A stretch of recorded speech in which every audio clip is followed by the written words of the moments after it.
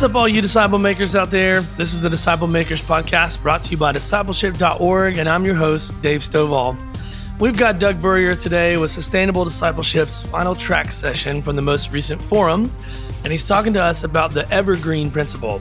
That means creating self-sustaining traffic to websites, closing sales without new efforts, using small changes to avoid overwhelming clients.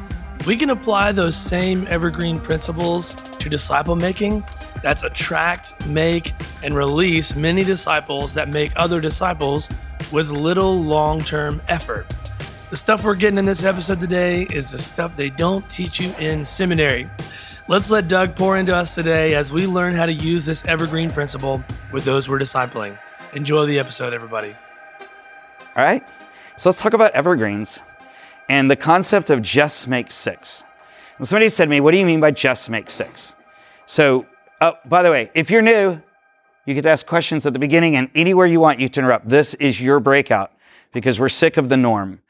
We got questions. I want you to get them answered. If that means we don't get to all the content, we'll just figure it out. So far, that's never happened because we design very short content so you can talk. Okay? So when we talk about just make six, our tagline is like, what do evergreens have to do? So how many people know what evergreen marketing is? Okay, so you guys are going to be ahead of the game. The rest of you, nobody knows? Okay. So do you know about evergreens? Do you know like pine trees? Do they have pine trees here? I've been nowhere except like, well, there's a tree, but it's not an evergreen. So I've just, in a hotel here, blindly following, don't have a car, people are driving me around, So, but evergreens stay green during the challenging seasons, right? During the cold, they stay green. Do you know why they stay green? Any gardeners? This is awesome. So they stay green because they have their leaf structure. I know we don't think of them as leaves, but a pine needle, that's a leaf. So their leaf structure is condensed, compressed, and has minimal surface area, a heavier wax coating. And what that does is it allows them to withstand temperature differentials and allows them to continue to do photosynthesis in less than prime conditions because they don't require as much. It also lets them retain water because though you might think it's the short days that mess with these deciduous trees, it's not. It's that the way the season goes, they can't retain the water to get through the winter. So they shed their leaves and store the water in the trunk so they can come back. Whereas an evergreen, because of the makeup of it and the way it's designed, it stores the water. So not only can it resist the cold, right? So it doesn't have to shed its leaves, nothing freezes and dies. It has the water to continue photosynthesis. So it's evergreen. Okay, so in marketing, they were one of the first people to crack this thing. All of you are subject to evergreen marketing. You just don't know it. Okay, how many people, like you got a new puppy at some point in the last, say, 3-4 years? Nobody? All right. And you texted things like, what's the best flea, whatever, right? Okay. How many of you had somebody in your family, kids, whatever, you got married in the last 5 years? And you're like, what's the best? Anytime you type into the Google, you go to the man, you say, Google, and you type that in, 90% of the time you get back what's called an evergreen article. It is timeless content. So it doesn't wear out. That's what they mean by evergreen content. So in other words, you put a piece of content out there that doesn't wear out. If it's a video or a picture, it's going to wear out just because people age, so you have to refresh it. But the content itself doesn't wear out. So like, why does my dog, limping, or when he stepped on a rock, whatever it is, evergreen content. You guys know this, right? You go see all this stuff all the time. What's the best way to get rid of athlete's feet? Evergreen content. This is not fresh content. All they do, there's a little thing when you're doing coding, by the way, HTML coding, you can put a thing in that puts the current date in. So you think it's new, but it was posted like 800 years ago. You can even fake how many people have read the article. But so it just looks current to you. But the reason that works is why? Because the content never ages.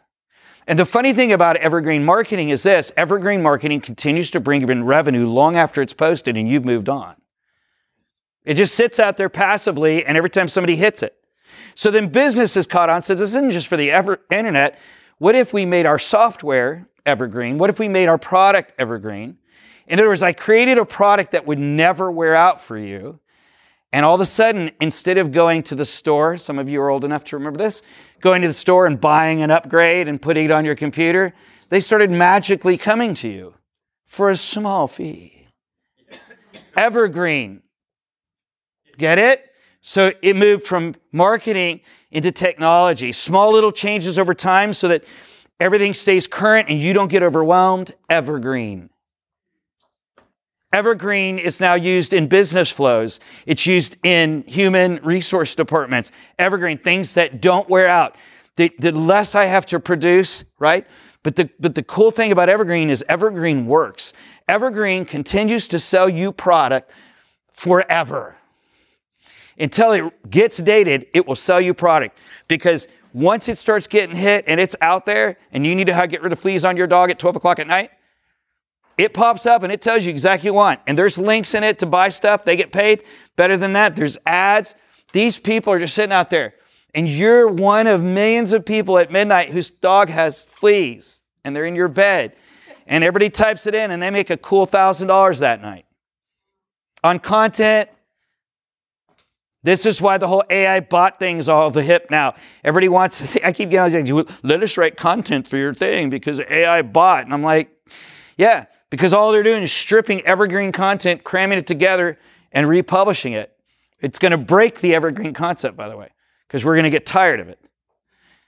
We're going to get tired, too much, tired of it. It's different when I go ask than when you break in my front door, right? Okay, so the question is, what is evergreen marketing and all of this have to do with discipleship?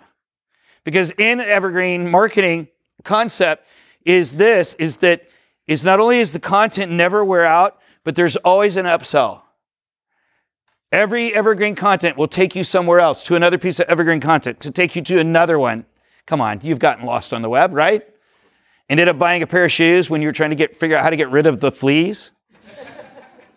Okay, so the question is like, think about it, like, how many of you have the essential guide to social media? Evergreen content. It's going to be good as long as they update it, right? But they're never going to, in evergreen content, they're not going to tell you how to do anything specifically on Facebook because Facebook changes constantly.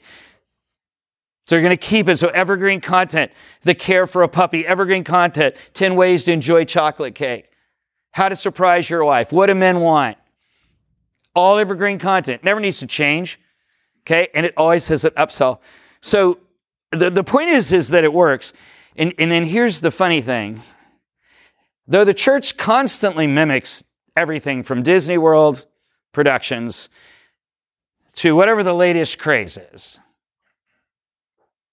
we have failed to adopt evergreen marketing. And in discipleship, we have really failed because we are constantly out trying to find the next great program, probably why you came here, the next tip, the next trick, the whatever. That ain't evergreen. When you have to go get new curriculum every 13 weeks, because that's the quarter, or 26 weeks or every year, not evergreen. When your disciples have to be coerced, given a new plan, championed, beat, screamed at from the pulpit to make disciples, not evergreen. Why is it that we can't do this? Like, why is it? So churches die, churches fade, churches everything, and we just don't seem to be evergreen at all. So I guess I want to say this. What would it be like to make evergreen disciples? Disciples that just stood the challenges, stood the cold, stayed green, knew how to retain water, survived all winter, came back kicking in the spring. Well, how cool would that be to have that evergreen disciple that just continues to make disciples? You don't ever have to say a single word. So we call that self-sustaining. Sorry, I got a problem with my iPad here. So it's that self-sustaining. And it's not that you don't want to go to church or anything, but the point is I don't need that. It's now I'm a part of it, and we all feed each other, but my initial I don't need. I am a self-sustaining, self-replicating disciple. So kind of what I want to talk about is this, is that if we, I'm having so many problems with this, that there's, normally at one of our sessions, technology falls apart. So if we could launch discipleship or launch disciple making and make it evergreen, then what changes in the world, right? So what I do is talk about launching discipleship. This is going to be the biggest exposure to the most of the methods that we can cram into one session. These unique methods that God has shown us that we use that get us to this 95%, right? You're going to get. So we're going to talk about 6 of them. But I need to put a pin in this. Dude, we did not invent this. God did this in the Old Testament. God did this in the New Testament. God designed a human brain. God's the one who challenged us to integrate how people learn, how they think, what they value with the concept of attracting them and keeping them in discipleship, to work with the way He designed people. And the reason I say that is because I'm getting ready to talk as if we've discovered the cure for cancer. And so I just want you to forgive me because there's a lot of things at work. I'm just going to say these methods, when employed, will exponentially, actually, I'm using the wrong word because now we have a mathematician on board, geometrically increase your success at making self-sustaining, self-replicating followers of Christ. Good? Okay. All right. I want to show you the math real quick before we get going. Our end goal, of course, for you is to make you disciple-making superheroes, to make you as effective as you can be by applying these principles, to come alongside you, tell you all the stuff we know that you don't know, to learn stuff from you, to put that in the corpus so we can tell other people stuff they didn't know that we didn't know, that we all now know. The idea is we're so much about the granular mechanics of how do you actually make the disciple, not all the theory. We know we need to do that. That's good. Go to those conferences. Not the this. That's great. We know that. Not the but. Yeah, it's great. Good. That's awesome. But when you actually, the rubber meets the road, how do you build a group? How do you get this done? And that's kind of where we're at. But I want to show you what evergreen looks like, the math of it before we go. I'm only going to show you one because we're kind of tight on time and I want to make sure we're good. But to show you what would happen if you, just make 6. Every year, you or your organization just makes 6 disciples, okay? Right? So the math in this model assumes that in year 1, I just make 6. You and I could just make 3. But we're a unit, we make 6. Okay? How old are you? 47. Awesome. Do you think, we'll vote, will he live to 67? They're behind you. Not really. Okay, good. On your 67th birthday, 20 years from now, if you just do 6, this is what it's going to look like. 3.2 million disciples you will have participated in making. Just make 6. This is with a 50% success rate. That means you make 6, but only 3 actually move on. If you get this 90%, 95% success rate, 6.4 million disciples. 1 year later, on the anniversary of that 20 years, 80 million will be finishing up because when you hit 20 years, 80 million will be in year 1, 2, or 3.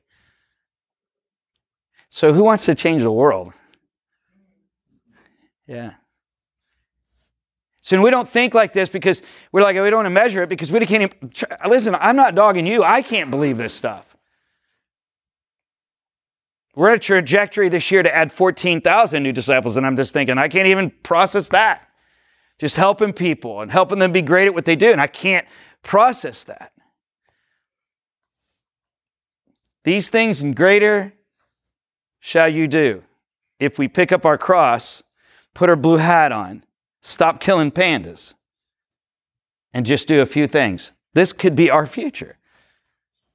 What a legacy. Just unknown to anybody how this started. 80 million. And by the way, if we don't do this, they're going to die. If I didn't bring my tape measure, because I didn't think we had time for it, let's just pretend right now that I'm unreeling a 300-foot tape measure. I'm done. I'm holding it up by the end. It's strewn all out among you. How many inches represent the amount of people that have been reached with the gospel of Jesus Christ? The tape represents the globe. And for all time or just? Just now, us, yeah. Recorded time that we got. How many? 5 inches.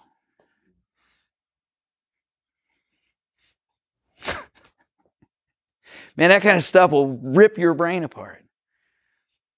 We want to make disciples. That's why we're talking to you, because we don't want to partner up with everybody in the world to make disciples. We all need to be effective. We just want to make you effective, but selfishly we want to make you effective so that you'll make people effective. So don't make people effective, because there is going to come a day Jesus is going to come back. I don't know. Like it sounds like a bummer message, but it's not. Like, can you imagine we get to do this? And we know we can get 90% success. Crazy.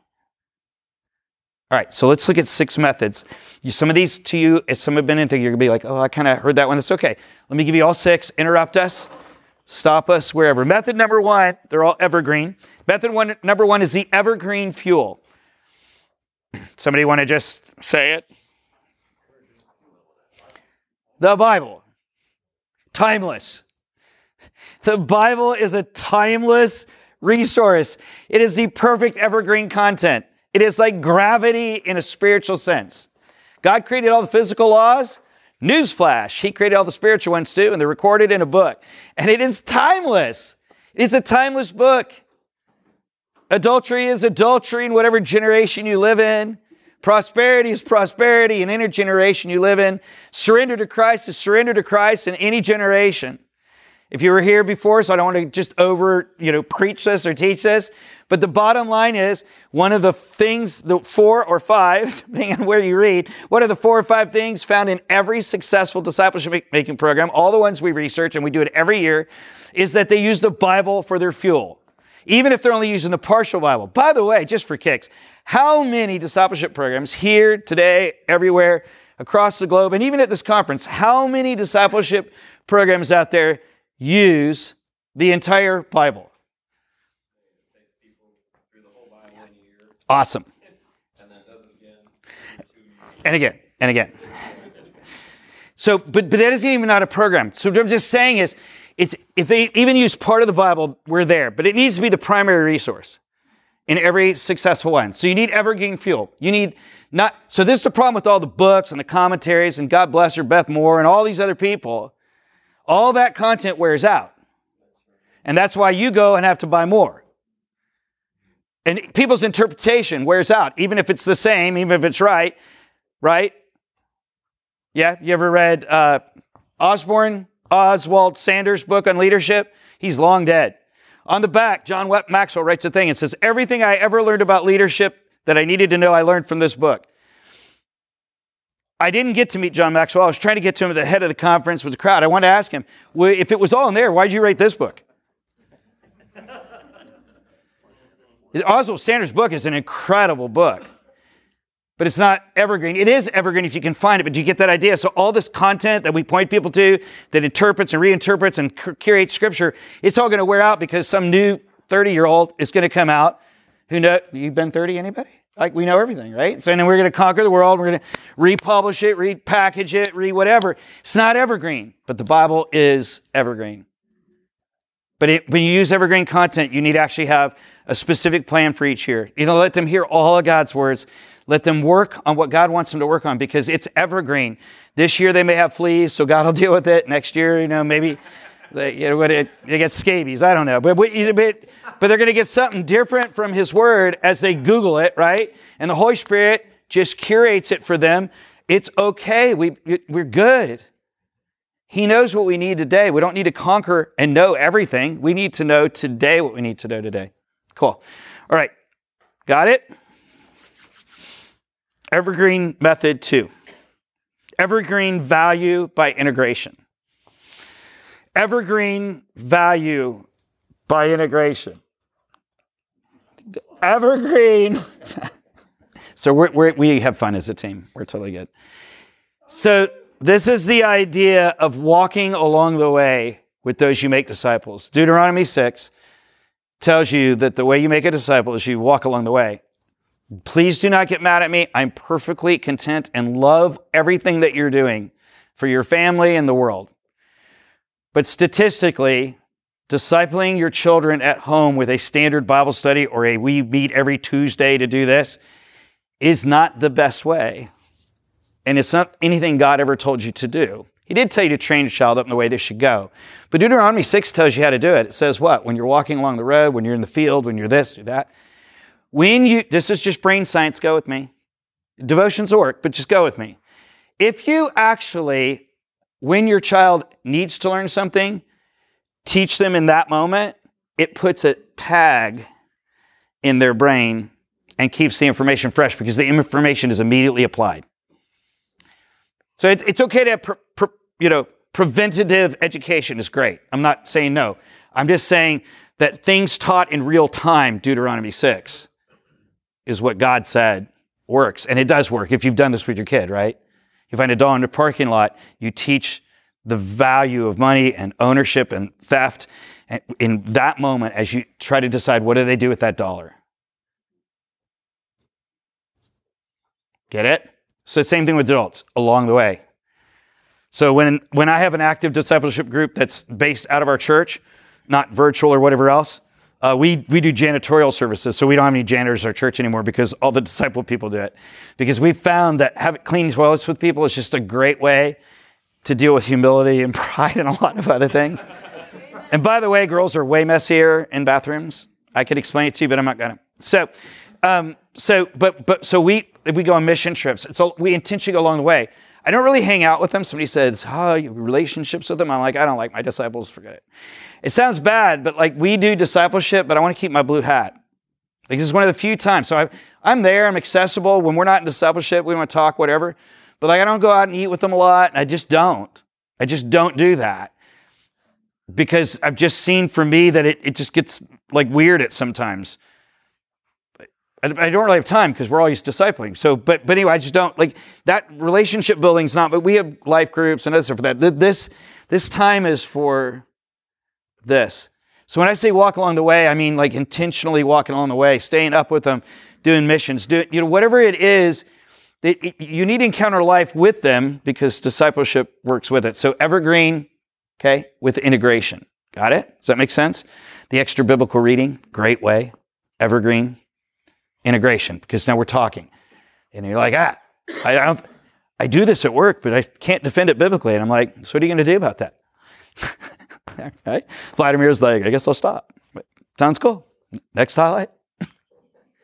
Make sense? Okay, cool. Third one. Evergreen focus on individuals. Okay, I'm going to tell you this.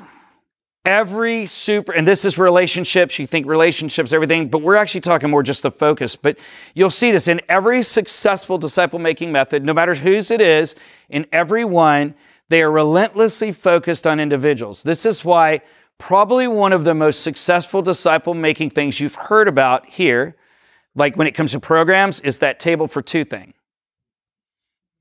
Okay, though I don't, I go like, how are we going to save the whole world? But the reason it works is because he said it in his presentation. It keeps you focused on the individual. When you get in a group, now all of a sudden I got to find this group topic and I got to apply it to all of you. We've already talked about this, how God will customize it.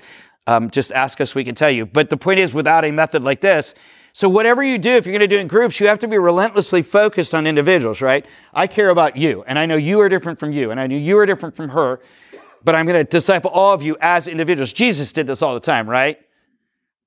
The crowd, the individuals, even when there are 10 of them, he still talked to them differently. He knew how Peter thought. He knew, right? He did this. Sometimes it was 3. Sometimes it was 1-on-1. Sometimes it was 10. No matter what it was, Jesus spoke to individuals. He looked right through the crowd and he said to the lepers, like, what do you want? They're like, we want to be healed. And he's like, come here. He constantly dealt with individuals. So you just need to be focused on individuals. So even when you're in a group, that's why we protect that space. I love that phrasing. We protect that space for the Holy Spirit by saying, when you're talking, it's your discipleship. Even if there's 10 people, they can hear anything and learn anything, but it's yours, not theirs. So we need to, and we allow the Spirit to customize that by creating that space for the Holy Spirit to be the one who actually highlights and convicts you, we allow him to customize. So now I have 10 people. They're in 10 different places all over the map in this group. But the Holy Spirit's dealing with each one of them individually. But that's powerful stuff, right? So evergreen. The way you keep a group evergreen is to stay focused on the individuals. It will just thrive. Okay? Good? All right. No questions. I thought I did. I'm trying to give away $100 before I leave. Nobody's claimed $100 yet. All right. Go, sir. So the second one, evergreen value by integration. I just didn't go back, Tim, for this 2 slides. Yeah. So when we say they integrate, it's a value. Integration is what we're shooting for. Yeah. So, what's your question? We were talking earlier. The reason why people don't participate in discipleship is they don't see the value in it, and you demonstrated by intentionally creating those opportunities. Yeah, and we're just highlighting the value. So in the idea of implementing and launching discipleship, you have this evergreen focus on individuals. You're showing this evergreen value. It's enduring. It never, ever, ever, ever goes away. That is a communication that you're going to have at first, where I'm showing you the value of this, right? And you see that as you walk with me. You see it as you go. Does that help? I'm going to add something to the evergreen individuals real quick. If you make them projects, they're going to get bored. People see through that. So you do have to have just a rampant care. Does that make sense?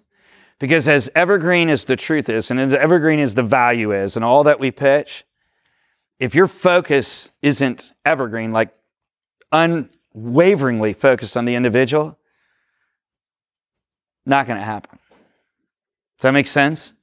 We've all been made projects. Anybody been made project by a church? Not judging any churches, just have you? None of you? You've not been made projects by churches? Jumped in, they tried to assimilate you, get you to do stuff, do this, do that, do this, that. But you kind of felt like I'm kind of a project? Yeah, so it's okay. Maybe you haven't, and that's awesome for you. But I think a lot of people have. And this is what happens when we go serve the homeless, right? We go down for the weekend, and they're our project. Like a great story. One of my friends was walking into some food store. He's walking to the food store, and he looked at the guy, and the guy was sitting there, and he was just sitting there, kind of looked like a bum, this or that. And he walked in, and he was getting ready to go in, and he said to him, "What, do you need me to pick up some food or something for you?" And the guy looked at him and he said, "I was just resting, man. How about you say hi? I didn't need anything from you." Like, do you get it? So it's super, super important. So I think that they need to see that value that is evergreen coming out of us. Like, we need to be billboards. It needs to be working for us. And that's what needs to be given to them as individuals. Does that make sense? And very humbly. I did my humble pitch, because I really want you to understand, this all works. God created this. He created humans, the science. He created the book, the everything. Does it make sense? Cool. All right. So let's look at the evergreen pathway. Tim, now I'm ready. The evergreen pathway focuses on who they are becoming, not what they are. Oh, you guys can do better than that. Some of you have been here. They focus on who they're becoming and not what they're doing. That doesn't mean we're not looking at the do's, because the do's reveal who I am. But the point is this: if I don't focus on the individual, instead of focusing on their actions, which may take time to reform, why not focus on their personal health, their personal spiritual health? Who you be. Who do you be? Does that make sense? Let me ask you a question, sir. Until I get your name tag, I'm going to call you sir. You are? Andy. Andy. That voice sounds like I can pick on you. So what's going to do? All right, Andy. I'm going to give you some B's and ask you if you've mastered them. If that's I. Are you convicted? You sure? Yes. Absolutely. Is there anything God's told you to do that you have not done? Yes. Then you are not convicted. No, you probably are. Why haven't you done it? Okay, so how often does that happen? Every day on some level. Okay, so then you ain't be convicted yet. You're not scared enough yet. I don't mean it bad. Like God loves us, but it is a fearful thing to fall in the hands of a... Okay. So when I'm really, really convicted, for some reason I see the value, right? I don't know what it is, so I'm not even going to diagnose it and don't need to, but for you. But the point is, and I don't know, he may be perfectly have this mastered, but I'm just saying, if I'm constantly struggling with maybe not following or choosing self, I really haven't mastered being convinced by God. I haven't become convinced by God. Because when I really am convinced by God that he's God and his way is the right way, my automatic response becomes what? Repent. Because, right, either follow him or stop doing what I'm doing, but all that's repenting, right? Change my ways. Does that make sense? So I can look at that do, which is all I'm doing. I'm looking at the do to kind of figure out the be, right? So in that little thing, what's the next be? Do you guys remember the little pathway? You have your little cards. It's enlightenment, right? Right? Well, let's pick on you guys. You ready? Are you enlightened? I don't know, honey. Am I? Dude, that's exactly what I would have done. Amber, they're talking to me publicly. How many of you think I'm an introvert or extrovert, by the way? Yeah, I am totally, hey, I'm an ambivert, really. It's really weird being me. I'm kind of a heavy mix of both, but yeah, I totally get it. You're enlightened? That's awesome. So the idea here is that I need whether you use, listen, we didn't invent this like to sell this like a pathway of integration. This just comes out of our research that this is the path people follow. I don't care what pathway you use, but whatever your pathway is, it needs to be evergreen. What's that mean? Just unchanging. Consistent, because it helps me figure out. Now, we're making total presumptions about you, and you're probably a really wonderful person who's way more mature than me. But in this illustration, if he's really where he's at, I'm going to talk to him different than you. The only way I can do that is if I have an unchanging, unwavering standard, an understanding of how God matures people, right? An understanding of where they can be, where it can, because I'm focused on them as individuals. That's part of my evergreen focus, right? So now where am I going to take them? I mean, nothing worse than being a truck driver, right? Loading up your cargo and you don't have a map. You just drive around until somebody goes, hey, that's mine. Right? So you need like this evergreen pathway. So you kind of watch the do's. You focus on the be's. You watch the do's. And you work with God's method. You work with God's method of getting all of this done. Cool? You got any questions on that? If you go like, please explain the whole pathway, I'm going to say, I wish you'd been here a few minutes ago or whatever. But we have ways to do that. Does this make sense though? Okay, so are you writing your notes down? So it's the first evergreen we need? Okay, fuel. Comprehensive fuel. I would argue total Bible. If we know they need the Word of God, why not give it all to them, right? 2, what time is this in? 4:30? So evergreen fuel. Second is? Yeah, the integrating, right? It needs to be, okay, and third? Fourth? Okay. Anybody want to guess fifth? It's one of my favorite ones. I mean, they all work. These are all methods that work. It's amazing groups. Even if you can convince them, even if you're a billboard for success, even if you're committed to them and focused on them as individuals, you're committed to using God's word, you're going to follow his pathway and everything else. If your group bites, they're gone. You get it? I mean, if your group's just like, well, this is my brother right here, right? Tim? Is it Tim? Tim told you, if 20 years ago, the person who was actually running my group had run a good group, I'd probably be making disciples now. 20 years side trip. So we need to have these incredibly evergreen groups.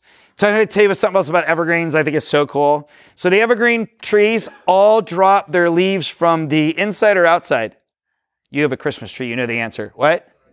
The inside. Why do they do that? God made them that way, Doug. It's great. Yeah. Yeah. So because they grow all season, when they drop that interior, it creates mulch and fertilizer for the challenging times. Isn't that cool? So what you have is you have this whole idea here that when you have evergreen groups, they should be they should fertilize each other. Does that make sense? Whoa, that could be taken so wrong. Sorry, this is the way my brain works. We need like an 8-second time delay, Tim. A Doug delay. No, but as you're learning, that learning should be fertilizing my life, right? It should be causing me to grow. Does that make sense? So I gotta have these. I want to have these evergreen groups. I want to have these amazing groups that just last and last and last. And one of the funny things is to actually have an evergreen, amazing group system. What you actually need to do is destroy them. So every year, every time you go through a cycle, it's try to never have the same people together. Or the same people with the same leaders. Like, no, but I want to be their mentor. Okay, just let God be their mentor and get out of the way. Because what happens, you build these unhealthy relationships. I become it's Trent, right? I become a Trent worshiper. Like, oh, Trent, he's like my spiritual father. I mean, I get it, Paul, this, that, that's all great. But the point is that Trent only has one, no matter how successful he is, he only has, well, can I come to your 20-member group? I cannot even imagine how much fun that is. They just meet in your house. That's exciting. People are actually making disciples. So, but he still has one perspective and one level of depth. But what if I get with one of these guys? They're a little older than you, and they probably have some bullet holes that you don't have. And then I'm over here, and maybe you lead my group next. Yeah. By the way, I hate meals. I know. They totally derail discipleship. But they do. No, I mean, it's like fellowship time. No, let's get in there and get this done. I got to go home, man.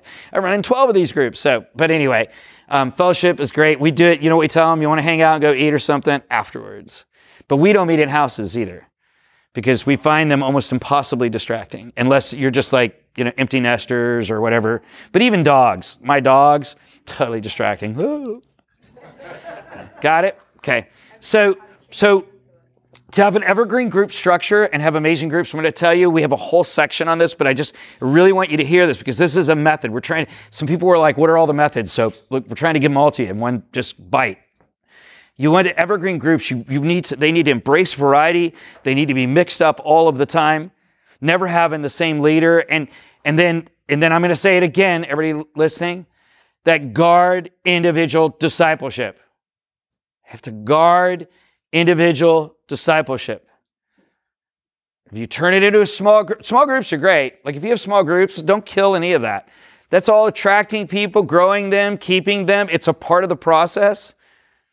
Okay, don't mess any of that up. But discipleship is about discipleship. All these people are right that one-on-one works. They're absolutely right. It just doesn't work to win the whole world. So we need to put groups of one-on-one together, which is even better because, like again, we said they're going to learn and learn and learn from a bunch of different people, right?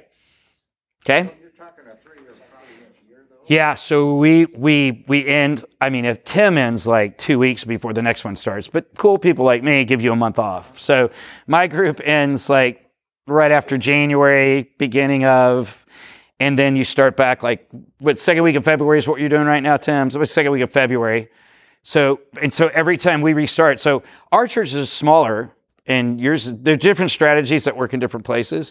We do draft day, like football draft day. We all get together. Everybody who's out of discipleship too, anybody who's involved in the disciple making process, and we have pizza and Cokes. And your cadre, they in a group?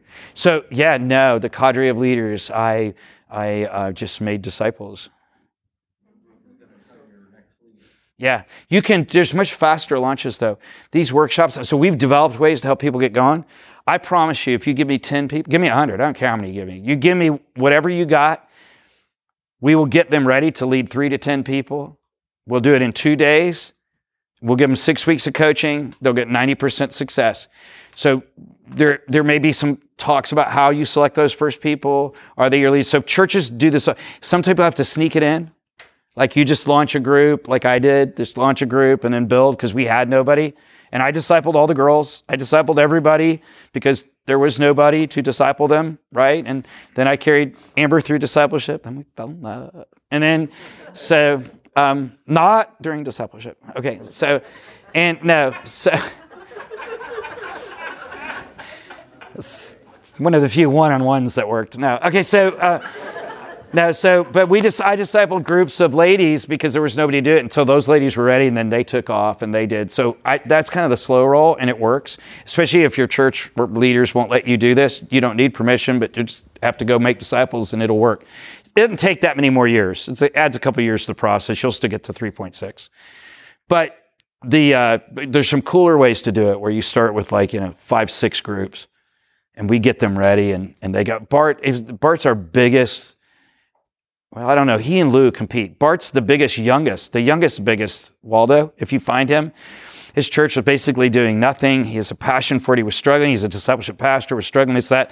He came to the workshop, took this, employed it, and they went from 0, I'm thinking they're making 50 plus disciples this year in a church of 200. Or crazy.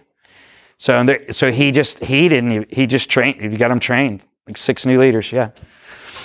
Do you ever have people in your groups who know each other previously outside of the groups, or are these? Oh, yeah. No, that happens all the time. We have couples who go through them. We have a special set of parameters for couples, like you're not married in this group.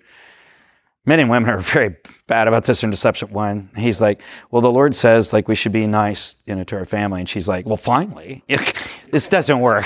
So we have some kind of guidance with that. But yeah, they may know each other going in. It's really as we go through the process that we want to change it up. So by cycle, do you mean year 1? 2 and 3, yeah. So the second year, not the same people and not the same leader? Whenever possible. Okay, so your first couple cycles, just depending on, this is a very complex question and answer, is why we help people when you put your strategies together, but it just depends on how many people you start with. That's really what it comes down to, how many groups and people you start with. So you start 2 groups of 2 groups of 3? 4. All right, start 2 groups of 3. You're going to have a little repeat, but after year 3, yeah, you're good. You're going to be down to 1 group. Yeah, so here's what I would say. Your overall goal is these principles, but when you launch, there's concessions that'll be made. If you're going to do that, reach out to us because we can tell you some things that have really worked and some things that haven't worked. Why is it's not good for the same? Joe, because the idea here is that we're trying to reflect the body of Christ. And so instead of the 3 of us becoming really close, now if you bust us apart, then we all get close with 2 other people, and we're strengthening the very body of Christ, the very fabric of the community of Christ. It's not that we're not even trying to avoid cliques, not scared of cliques. Jesus can handle that. We're trying to increase, following 1 Corinthians 12, the strength of the body of Christ by variety. It's an intentional thing. This is not a preventive thing. This is an intentional following of Scripture. Good? You know what? And can I be honest too? You don't really encounter a whole lot of that. I know people are like, oh, but they're not going to get along and stuff. But they can't talk to each other. They learn from each other. They can't talk to each other. They actually can become very compassionate. I have 1 minute left, so I want to give you the 6th one just so you have it, because how many people would not be able to sleep if you couldn't fill in the blanks? All right, good. Yeah, all right, you ready? So, evergreen process, 3 years, inflexible, no customization. That, if you're asking me how to get the 90 to 95%, I'm just saying for the first 3 years, how about you just do what works? Don't reinvent the wheel. Take the method, put it in place, work it, baby. And then start seeing if you think maybe you need to swap a book in or out. However, you may be in a unique culture. If you're in Chile, we need to have a conversation because we know some things about South America implementation. If you're in New England, we know a few things. If you're right in here, easy launch. If you're in Atlanta, different. So there may be some things you take into as far as how you launch based on your size, who you are, where you are, how many groups you're going to have, who will buy in, do you have leadership support, all of those things. But when you get done with all of that, how about you just design amazing groups by these principles that actually work and run this thing for a couple years and just run it and let it run. And then as you hit bumps and stuff, we do coaching. But even if you don't want to do coaching, just send us an email, whatever, along the way, and you just go, hey, this is crashing and burning. What do I do? Keith's made that call, haven't you, Keith? His first group, Jamie's suffering through that right now. Like, it's just, some groups just have troubles, just that, man. And it's just like, you shoot up a flag, a flare, and you get help. Does that make sense? But you need a process that's just kind of unbending, okay? So here's what I'd say. As you're going to go out and you're going to kind of launch this, okay? Launch in the right season, which is when? If you can do it, February or in around there. Fall works okay. Nothing outside September. You try to launch late September, October, November. Holidays will kill you because of the rhythms of a human being. Fertilize with value. Pitch value. Don't pitch call. Don't pitch duty. Just like this. My life is better. Your life's going to be better. Pitch value. Not fake. Like, just really do it. Don't overwhelm and don't underwhelm. So I mean, don't pitch 3 years. But if somebody says, is this a multi-year process? Don't lie to them. Go, yeah. It's 3 years, but you got it. Let's just focus on year one. Does that make sense? Because if you create a void, who's going to fill it? Satan. Because they'll call you a liar. Remember that trust factor? Launch it with mature leaders, okay? Like people with just a little season so they don't get killed by the enemy. Doesn't have to be crazy, but just not. I would just, and I'm going to say, because this is titled 6, I guess you can see this, but it just makes 6. Just like we do at the Bible reading pan, we get them to relax. How about you do the same thing? Everybody take a big deep breath and just make 6. Give it 20 years. We're going to have bajillions. Just make bajillions. Bajillions. I can do this all day long. Bajillions. You with me? So just make 6. Just keep it super simple. Okay, so if it were me, I would either consume How to Make Disciples, cover to cover, or I would go to a workshop, or I would do both. And the reason I say that is this, the How to Make Disciples, I'm not, just call me on my freebies, I'm good. I'm just telling you want to know. I would do the How to Make Disciples, the workshop is like the color to that commentary. It's like this. So if everybody's read it, when they show up for the workshop, man, it's just like a fertile field of the nuances, what did you do with that group? And like, so a lot of these breakouts, you'll hear some repeats, but there's so many we haven't done. We have a whole set of them. So you'll get those nuances. It's like the color. Derek, is that a good way to explain it? He just went through the workshop. Yeah, if I just give my 2 cents, we came through the conference in Nashville in the fall. I watched the mock group, and then I started a group with coaching. It was a bit of the hard way to do it. Because I was learning as I was learning to swim while you're flailing around, but was able to do it. Then we did the workshop, and the workshop would have been helpful. So some of it's your temperament. If you're okay with ambiguity, I think you can jump in and get coached, but you got to be coached. All right, yeah, if you're going to just launch from the book, there's very few people, unless you've been around it a lot or done groups. Like Bart pulled this off without coaching, but Bart kind of lived with us for like 6 months. So he kind of got it all, but so he did get coaching. But you can do it. I would argue you could take that book, you could read it, you just follow it. The back of the book tells you what we do every step of the way. But I would agree with Derek. I would say, for me, I would sign up for a live workshop if you can travel. Just sign up for a live workshop if you can travel. Chew through the book before you get there, or at least read the first 2 parts, okay? Because then if you can't travel, like it's just busy schedules, 800 kids, whatever, you're a foster parent, whatever it is, do the virtual workshop. Just do it. We're still trying to figure out the back and forth communication. It's kind of rustic right now because we want you to be able to do it on your schedule, but if you do it on your schedule, then how do we provide those answers? So we're going to set up kind of a mini coaching answer network. When you launch, I would be on with Derek all day long, and I would say coaching. I think Tim, we don't have time to really comment, but they're all nodding their heads. We just see really consistent performance when people get coaching. And it's practical coach. It's like, how do you get ready for week 1? We know, we've done this so much now, we can predict what's going to happen in certain cases, and then answer your questions. Are there questions? So yeah, workshop. Where do you find workshops? He's going to put up the scanny codes. And the scanny codes? It's getting late. Because the scan codes, you can do that, or you can go to the homepage of sustainable-discipleship.com. And it tells you all the success and all that, but you can just click register. It'll zoom you to the bottom. There's 3 workshops, May, June, and July. And then the virtual one, you can just shortcut all that and go to online.sustainable-discipleship.com. It's its own little subdomain. Cool? Anybody else have any questions? Is a value? Was this breakout of value? Seriously, if it's not, tell us. I'll give you $100. No? Did you learn new stuff? Yes. Okay, cool. Thank you for being here. Be praying for us. We're going to pack up and go home. I'll be praying for you. A lot of you guys have ways to travel, right? Why don't we do that? Let's just close with a quick prayer. That sound like cool? Father, we have another session, and then everybody kind of packs up and goes to hotels, gets ready to head home, whatever it is. Get all these people home safe, and I pray, God, that they'll take all the stuff they've learned at this conference and all these other breakouts, and they'll just integrate it and figure out what you want them to do. And God, me too, that our disciples will be strong and effective. Blessings upon you, Father, for giving us this privilege. Amen. Really, really enjoyed this. See you guys.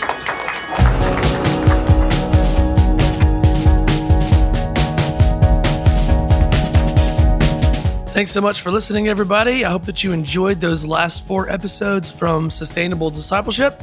They're one of our sponsors right now, so make sure to go check out their website, sustainable-discipleship.com.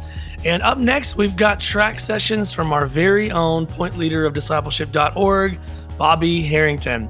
I can't wait to dive into those along with you to hear the incredible information that he shared with us during the last forum. Hey, if you haven't heard about the city tour coming up, we are coming to a city near you. Go to discipleship.org and buy your tickets. These are like mini forums that are touring around the country. And the first one is happening here in the Nashville area, October 27th and 28th. So if you live here, go buy your tickets, come down to my church. I'd love to lead you all in worship as we prepare our hearts to learn more about discipleship. All right, y'all. Thanks so much for being a Disciple Makers Podcast listener, and I hope that you enjoy the rest of your day.